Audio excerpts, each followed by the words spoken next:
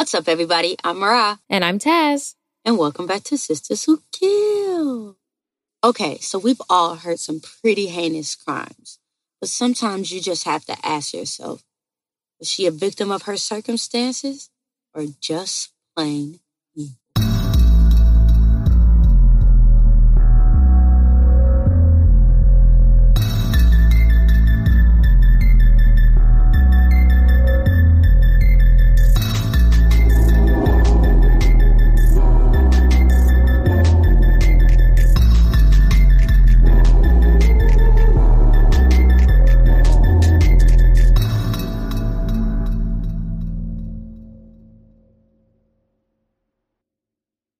Our players this week are Katie Ratcliffe, victim number 1, Anna Marie Clifford, surviving victim number 2, and Sharon Lewis Carr, our murderess. Sharon Lewis Carr was born in British Honduras, now known to us as Belize. We couldn't find a set date of her birth or anywhere, but based off of this case and the math doing this case, we were like, okay, she had to have been born in 1980 or 1981.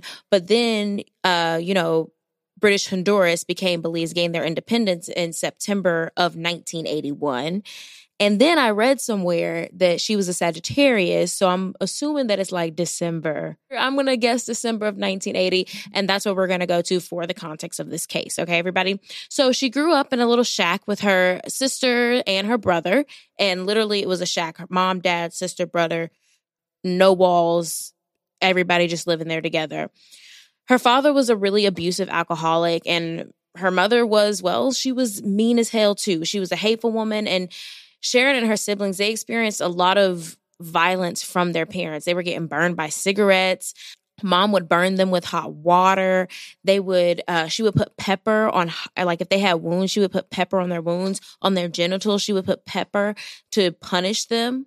This was all happening at the hands of mom as like anger, discipline, things like that. So Sharon and her siblings, they really had to kind of look out for themselves. They were responsible for finding something to wear. They were responsible for finding something to eat. They were responsible for taking care of themselves because mom and dad, they were also doing whatever they wanted, which most of the time meant arguing and fighting and drinking.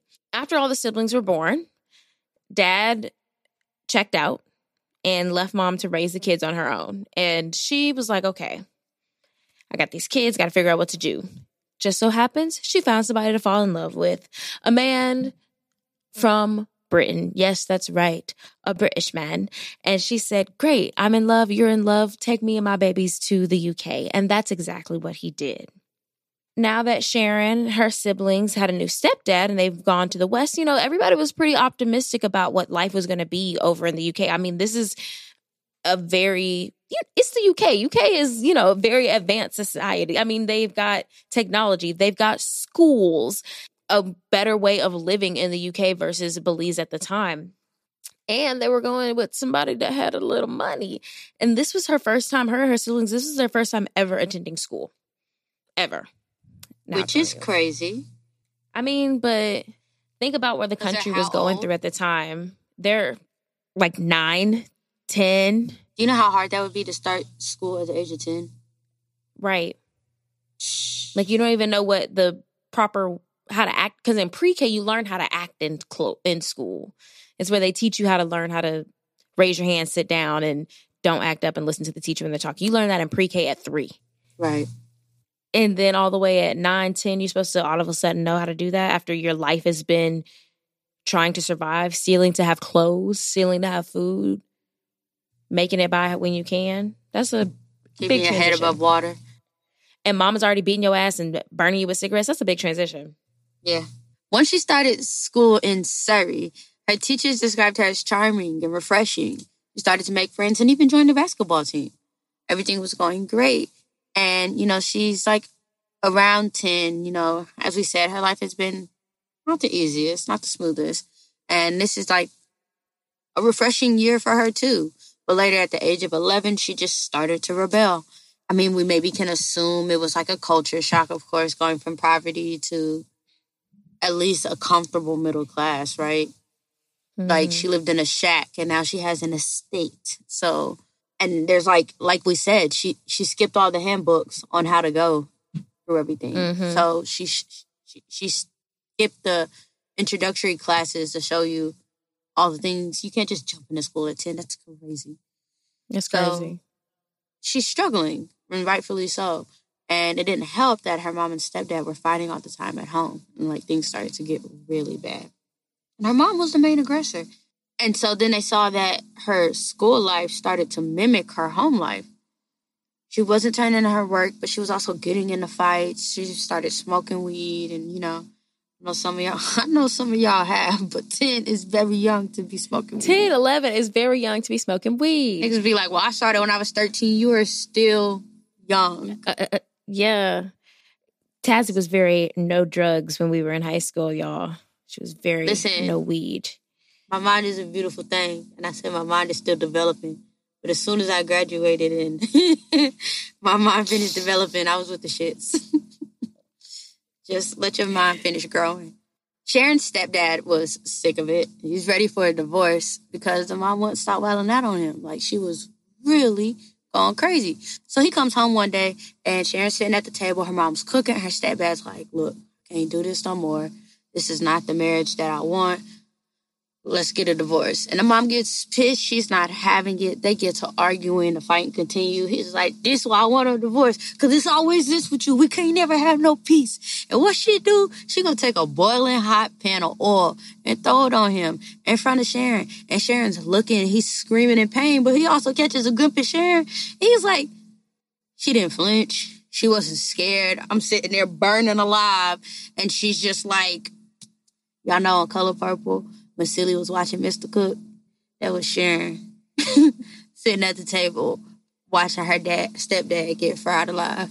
But, I mean, I guess this wasn't out of the norm for her since she was punished by having cigarettes put out on her and having pepper in her panties. Violence is what she's seen all the time. Right. So she was like, nigga, I guess we in it together, huh?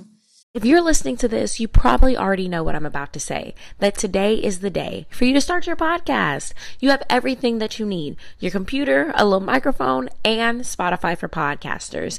It is the all-in-one platform where you can host, edit, and record your podcast and distribute it everywhere. Where you're listening right now, you can have your podcast there. I promise, for real. And it's free. And you can make some money off of your podcast for free. Free money. Free money is out there. Just go get it by starting your podcast today.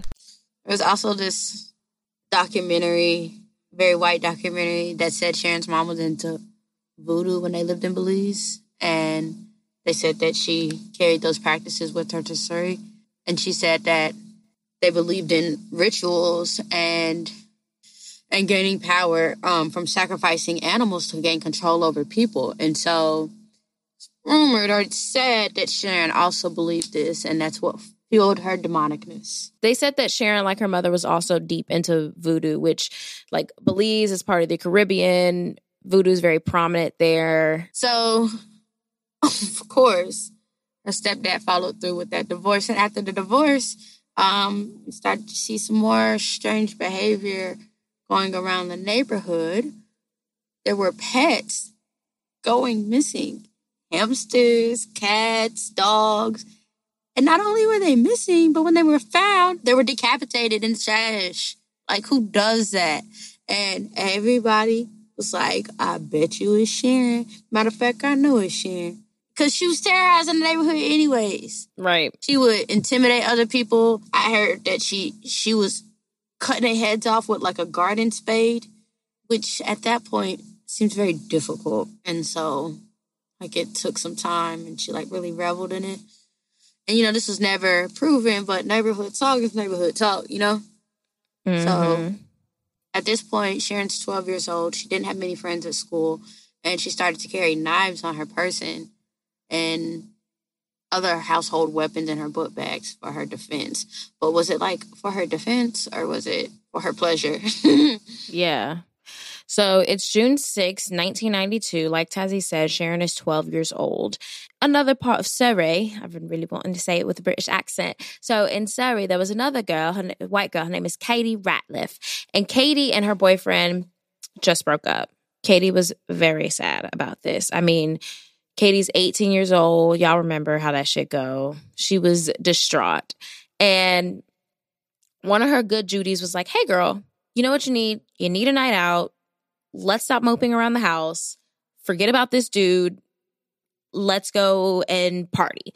So Katie reluctantly is like, okay, friend, I'll go out with you. So they end up going to this spot called Ragamuffins. It's a bar, and they were drinking, they were dancing, they were having a great time, little girls' night out. And somehow the two got separated, which is Don't like know rule how. number one. Like, if I'm out with you, you better know where I am. Which is rule number one, is that you leave with who you came with. And if you don't, everybody knows where you are. Like, I need to see you get into the car. I need to know you've made it. No, I just can't. People, take care of your friends. Like, Yeah. take care of your friends. And just make sure that everybody is safe. Especially, this is in 92. It's even crazier now. Right. Okay? So somehow they get separated, and Katie, she's drunk. She's trying to get home. She ends up calling her ex, which is a very drunk move, to try to get a lift home, but he doesn't answer. He got a new girlfriend. And so she's just sets out walking. While Katie is walking, a car approaches, and in the car are two men and 12-year-old Sharon Carr. And they're like, hey, you need a ride? We'll give you a lift home. And she's like, oh, thank you so much. And she gets in the car. And I don't know. I feel like I've definitely been in situations where like I'm really drunk and really disoriented. And as soon as I like sense danger, I start sobering up. And Katie was starting to have one of those moments where she was looking around like, something in this car ain't right. And so she felt so uncomfortable that she ends up like opening the door while the car is in motion and tuck and rolls out of the car. And Sharon, who is in the car with her, jumps out of the car as well.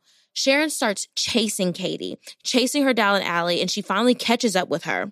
When she catches up with her, she hits her, she gets Katie on the ground, and then she takes out a 6-inch knife and she just starts stabbing and slicing and stabbing and slicing Katie.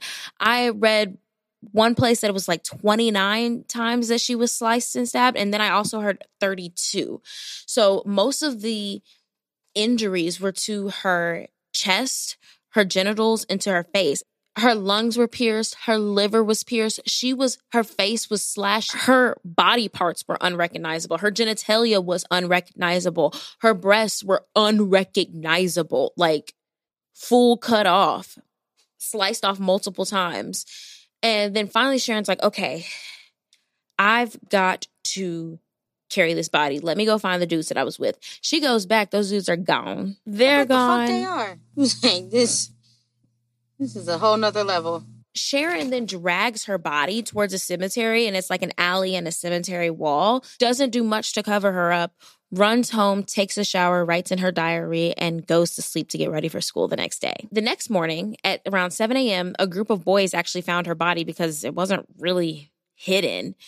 It was completely unrecognizable, like we said, and her body was half naked. Her clothes were ripped. When the medical examiner got her body, he said the only positive thing that he could say about this case was that she died pretty quickly. So most of the wounds that are on her body, she was actually dead and didn't feel it and didn't suffer through it.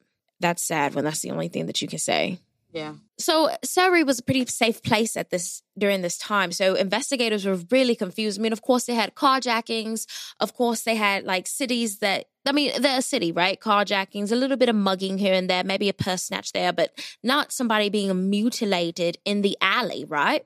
And so they're like, bruv, what are we going to do? They go to Ragamuffins. They talk to the bar. They talk to the nightclub staff, and they're like, was she here? Did you see anything out of the ordinary?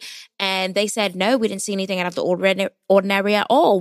She was dancing all night with some girls. She was drinking a lot. Yeah, sure. She came to the bar. She paid a tab, but nothing we didn't see her leave with anybody suspicious. We didn't see any creepy guy on her, anything like that. So the police really didn't have anything there, right? So they tried to do a criminal profile. And you guys know that criminal profiles are popular, and especially in the 90s, trying to figure out how to solve cases.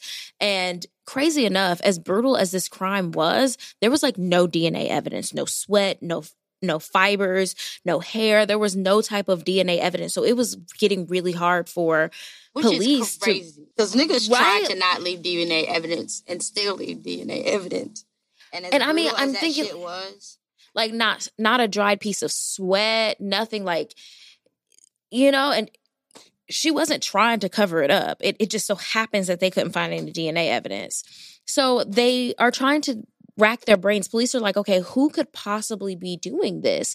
Based off the nature of the crime, the brutality of the crime, how her body was drugged, they're thinking that it was a white man in his 30s. So they narrow in their search on white men in their 30s that may have a history of killing animals, that maybe gets off on the sexual nature, on sexual crimes, because it seemed to be a sexual nature because her genitalia was cut up, and they're like, whoever this is, like, we need to find him ASAP. And so they end up making a composite sketch, which I don't know how you make a composite sketch over the facts. 30-year-old white man killed pets, has a sexual nature towards crime, but they did. Have you seen the composite sketch, friend? No. Is it out there? Yes. I figured that you didn't, and I was going to send it to you. Oh, I'm going to send it to you right now, and I want to hear your thoughts live in living color. Do, do, do, do, do, do, do. You can do what you... I'm texting it to you. Wanna do in living color. In living color. Look at that. So that's who they came up with. Okay. Very white male. I mean, this could be any old Adam. Anybody. It is a white any man. Paul. He doesn't look crazy. Sean. He looks like a normal white man. Right. I mean, I've seen 50 of them literally today. Those are who they're looking for as suspects. And they weren't finding anything. They weren't getting anywhere in the case. And Katie's case quickly turned cold. On June 7th, 1994, exactly 2 years after finding Katie's body, Sharon was at comprehensive school in Canberra, where she had a reputation that preceded her. She had fake friends who hung around for protection so they didn't get beat up. And everybody else was scared of her, you know? Nobody wanted to fuck with Sharon. You don't know what she's going to do.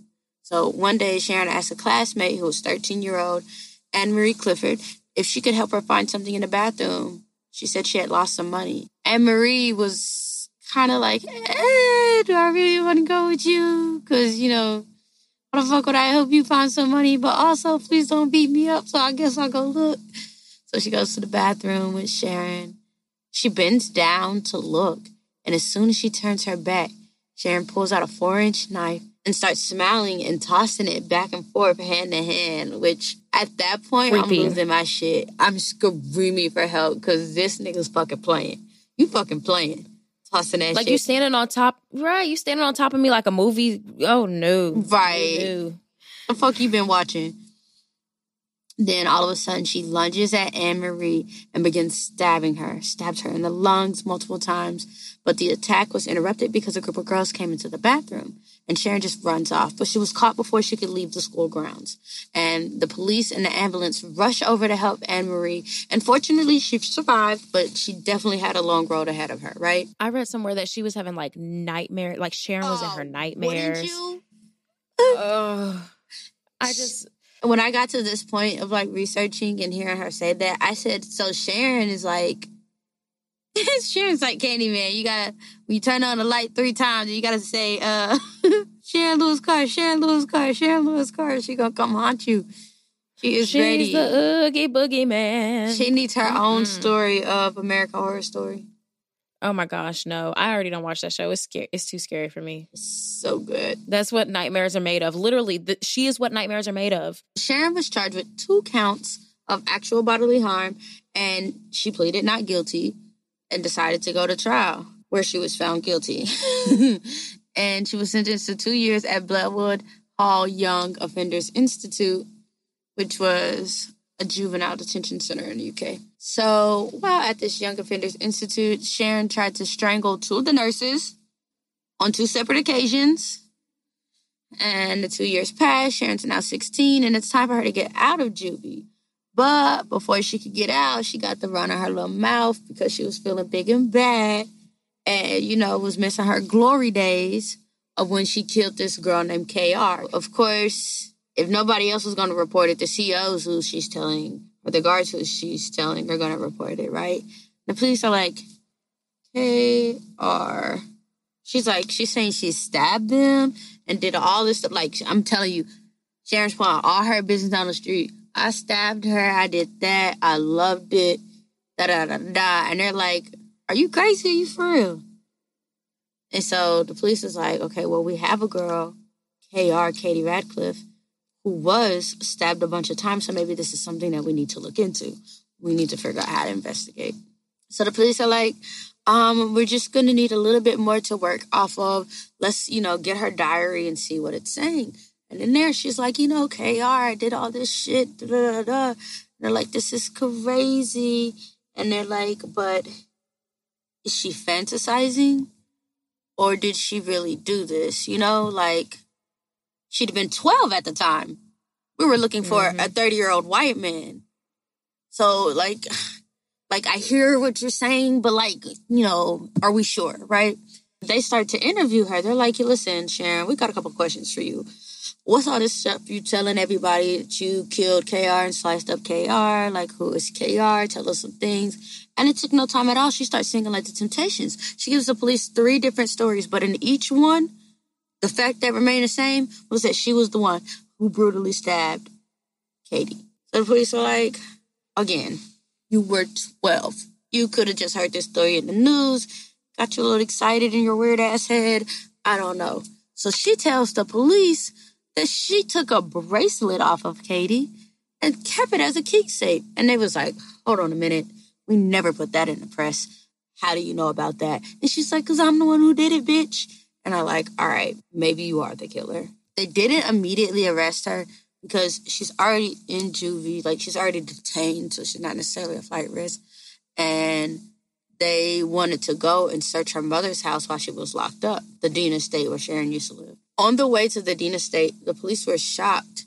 One, because they might have just found the murder to this case. Like, they might be closing this case. And at this point, the case is, 4 years old? 4 or 5 years old, yeah. You don't solve cases at this point. So, it's feeling like a big win here. But 2, we had a suspect for a 30-year-old white man, and it's a 12-year-old black girl? Who the fuck is this chick? They arrive at the estates, and they search Sharon's old room, and they find another diary. But what they also find is Katie's bracelet. So now they know for sure they've got the right person. So after they find their very surprising evidence, they go back to talk to 16-year-old Sharon Carr.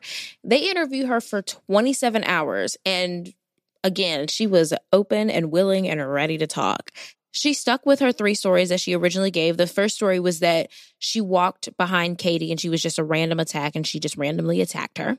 The second story was that the 2 men had raped Katie before she stabbed and killed her.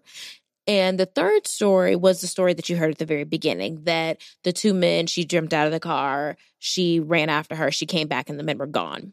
The police, they were like, okay, we are ready to arrest her. We are ready to charge her. And they do. And a month after she was arrested for the murder of Katie Radcliffe, she got a lawyer. She recanted all of her statements. And she said that she absolutely had nothing to do with the death of Katie. As they do. Which is crazy because nobody was checking for you. People always talk about how we don't care about the victims, which we actually do. But there have been a couple of cases where people have confessed to the crime and then at the last minute they're like, actually, I want to go to trial because I didn't do it. And just how the families may feel damn, she just confessed and now I got to sit through all the gory details. Just put her in prison. Get her out of my face. I think half of the problem is they want to go through a trial. So y'all can show the evidence and they can get a chance to look at the pictures again. And it's just to give them that enjoyment and pleasure out of it. It's just... That's an interesting thought. I'm sure that she did enjoy going through all the evidence. You have to watch. You get to see all of it. You're going to hear the medical examiners talk about how brutally cut up she was. She gets to hear just how bad it was. And, she's writing from memory, but to go back and revisit this, she's probably reveling in it. Oh, my gosh. And the family just has to sit there and watch that. March of 1997, Sharon Lewis Carr is on trial for the murder of Katie. Take that shit to trial, bitch. Take that shit to trial, bitch. Take that shit to trial, bitch. Take that shit to trial. Now, the first thing is the jury has to decide if she's going to be charged with murder or if she's going to be charged with manslaughter. So Sharon walks in on the first day of trial. She's wearing a gold chain, a white polo, slacks. Her hair is short. She's looking real, short, curly hair. She's looking like baby Wanda Jean. And during her 4-week trial at the Winchester Crown Court, presided by Justice Scott Baker, Sharon sat on the dock, which sat on the dock, I found out, is slang for, I guess, being on trial. Maybe like being on the dock, are you going to get pushed off into the ocean? Now I'm thinking of a big boat. Or what's next on the dockets? Yeah. So the prosecution brought forth all the evidence that they had. I mean, the verbal confessions, the written confessions, the bracelet, the diary entries, and they made sure to tell the jury that Sharon literally sat in their faces and told them details about the murder that nobody but the killer would have known. The prosecution, they were up against the insane thought, like this crazy idea that a 12-year-old girl would kill an 18-year-old girl, kill her brutally. Right. Because basically, 18, you're an adult. So it is a child killing an adult. And not even just so brutally, but for no apparent reason. This is a complete stranger, unprovoked, literally for pleasure, for fun. Right. It was a crime of opportunity. You saw her stumbling and drunk on the street and said, great, I can do it. The diaries. We keep talking about the diaries, and they were full of some shit, okay? So here's a couple of excerpts from Sharon's diary. She wrote in there, she would be like, Katie versus Carr. And she wrote it, and she doodled it so it almost looked like a cage match fight. So then, like in the media and in the newspapers and stuff, she starts to get the name the Devil's Daughter. And the reasons are due to quotes in her diary, because they go even deeper and darker, and she's like, dreams say the devil is with me, twisted life destroyer. Every night I see the devil in my dreams, sometimes even in my mirror, but I realize it was just me and my heart of terror. So like, whew. She's a spooky one, and she's got it documented. And like, just them having the documents from the time of the murder till 4 years later, and there's no change. There was no sign of remorse.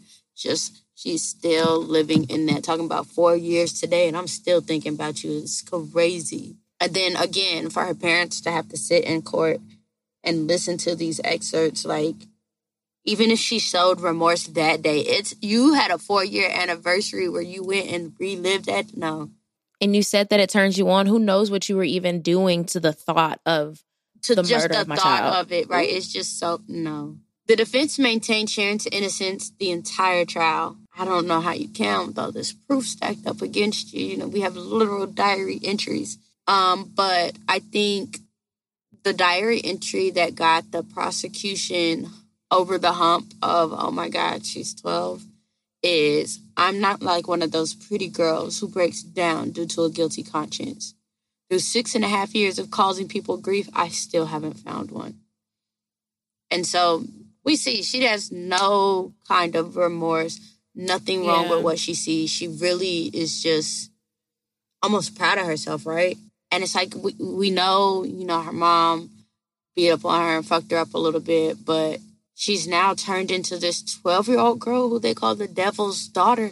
And it was a well-earned name, So there were 7 men and 5 women who posed the jury in this trial. They all sentenced her to life in prison for the murder of Katie Ratcliffe. So in the UK, when most prisoners are sentenced to life, they'll set a tariff, which means that's how much time they need to serve before they can be eligible for parole. The tax to society. Right. Sharon's tariff was set for 14 years. And Katie's mom, I love reading British stuff and they say mum. Katie's mom, Helen, said she thought that Sharon should hang. And she's like, and I stand by that. She was like, they have no kind of punishment. They took my little girl away from me. She's not going to get married. She's not going to have a life. This is no justice. It's an absolute disgrace. She was sentenced in 1997. By 1998, she had stirred up so much trouble in the prison from fights and just altercations and stuff that they transferred her to a hospital to live and serve her time because there's something wrong, okay? But she didn't want, I think they're a little more strict and rigid, maybe with your time and stuff at the hospital. And she didn't want to be in the hospital. She wanted to go play with the other kids, but you can't handle the other kids. I mean, because she was even attacking the staff and just, it wasn't even safe for them to have her there at that point. So she was sanctioned under the Mental Health Act 1983 and transferred to Broadmoor Hospital on June 16, 1998, where she was assessed, and they said that she was actually suffering from schizoaffective disorder. Broadmoor Hospital is pretty infamous and has held a lot of patients that are well known in the true crime sector.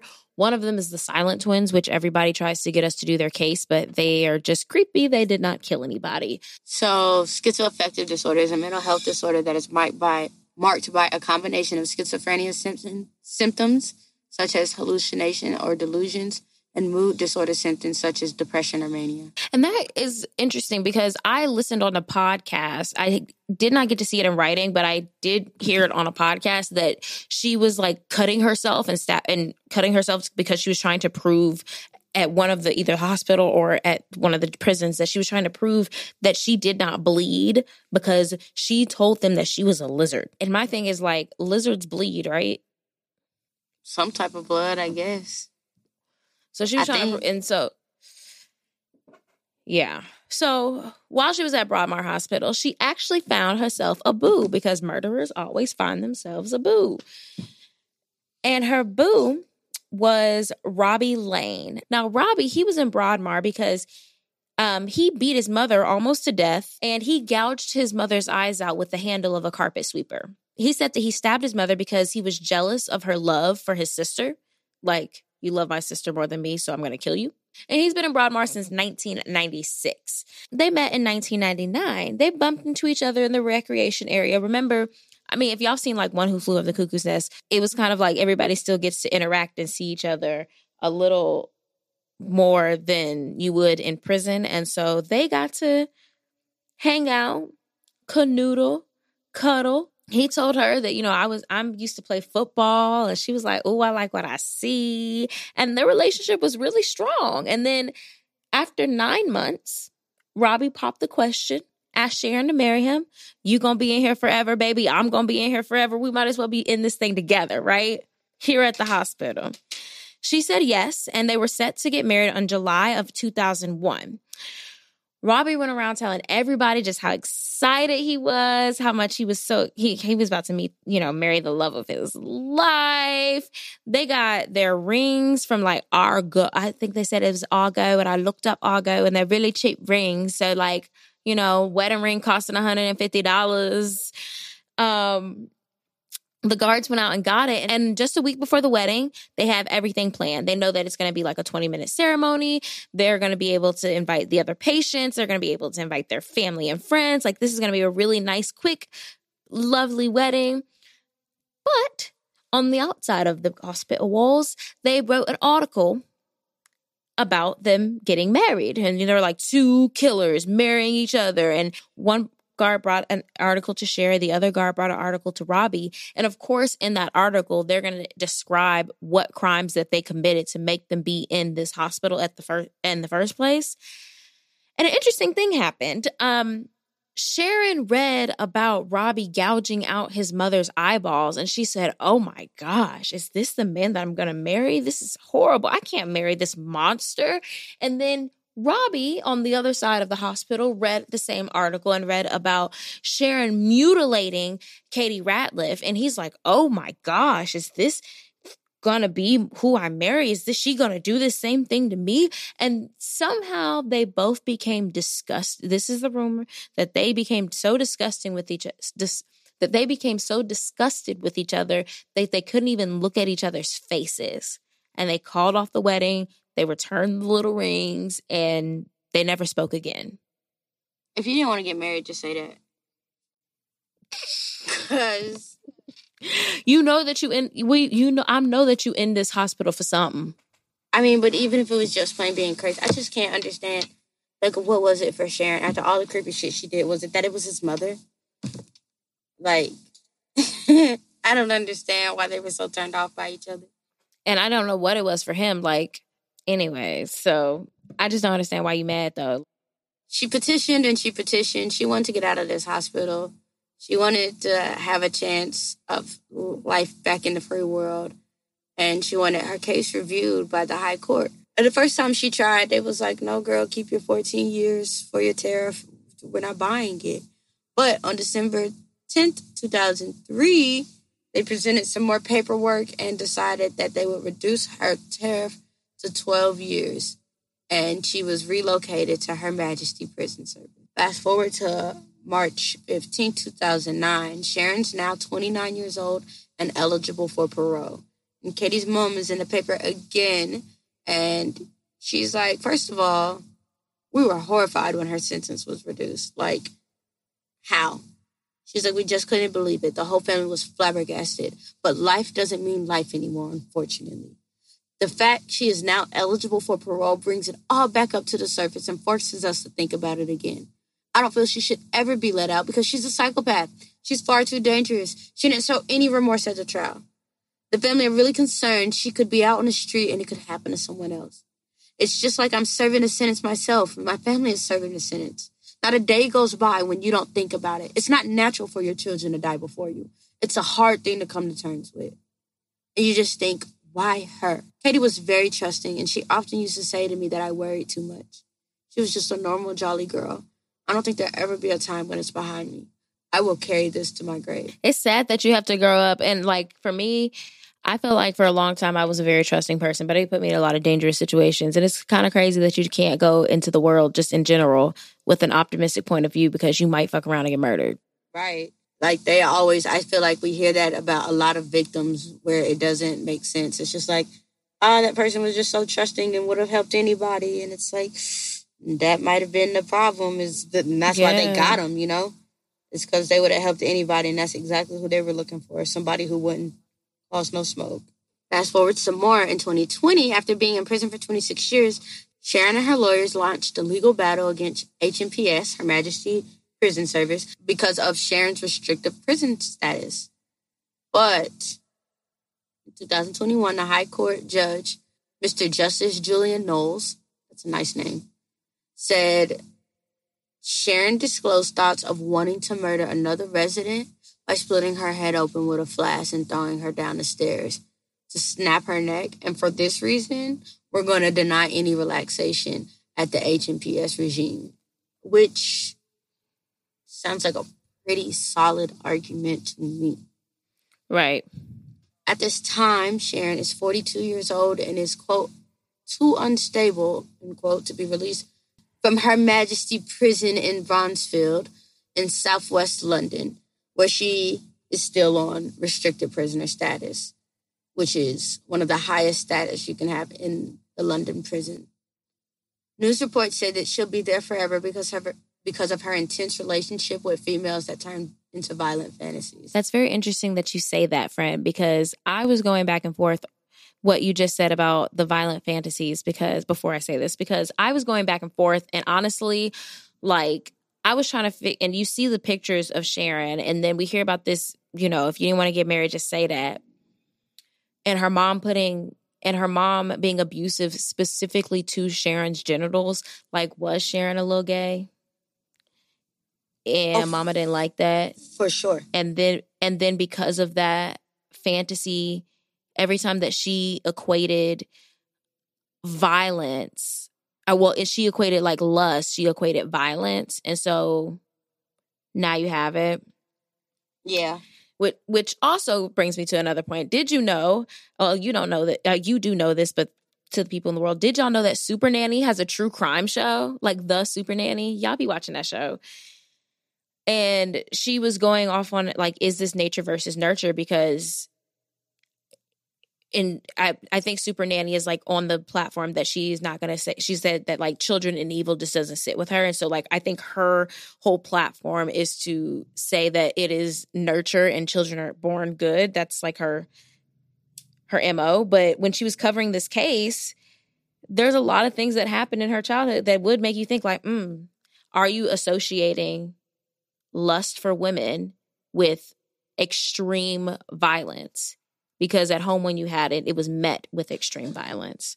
Just things that make you go, Now, when a lot of people talk about this case in particular, they would say that Sharon is UK's youngest murderer. But, okay, technically that's true, but technically that's false. The youngest convicted killer in the UK is Mary Bell of Northumberland. She was 10 years old and she murdered 2 preschool boys, but they charged her with manslaughter instead of murder. And Sharon was charged with murder. So that's where that stipulation comes from. Which I guess, like, if somebody was... they were still killed at your hands, but I guess in the eyes of the law, your charge is whatever. Yeah. All right, so that is the end of the show. All right, y'all. So it's time for... Well, I'm not black. I'm OJ. I ain't do it, but if I did, this is how I would have got away with it. I ain't do it, but if I did, I would have never talked about it. She was in the clear. She was about to be released from juvie, but her big fat mouth got in the way. That's being young and immature and wanting attention and seeking But also, attention. It's being a psychopath, because that's how a lot of them get caught, is trying to revel in it, trying to relive their glory days. Gets you every time. I ain't do it, but if I did, if you are in the middle of trying to kidnap somebody and in the first 5 minutes they get away and the car is in motion, just keep on going. Just keep on. Fuck it. We lost this one. We'll fish later, And I don't understand why she would get out of a moving vehicle to run after this girl. We didn't even know her. She was locked in. It was too late. She probably enjoyed the chase. Yeah, probably. And the crazy thing about those 2 guys, which we didn't mention in the story, but the crazy thing about those 2 guys is they went down and they tracked down these 2 guys and they asked them, what were they doing the night and if they knew Sharon. They were completely denied it. And they also said that they had alibis for the night, but their alibis were each other and somehow each other's alibis checked out. I don't know how that works, because maybe it's like a London thing, because I just don't see niggas in America letting that shit fly. So every time I hear that fact, it's like, But they were each other's alibi. At least we know it works in the UK. I ain't do it, but if I did, I would not keep a diary or draw pictures at all. And there was this guy when I was in elementary school, and I was nice to him, and a lot of the girls were mean to him, and he was like a bigger guy. He didn't smell so great, and he had a hoodie, and he always wore a hoodie. He was really quiet, and he got in trouble because he drew pictures of some of the girls in our grade, like either killing them or hanging them, and he got into a lot of trouble. Never saw him again.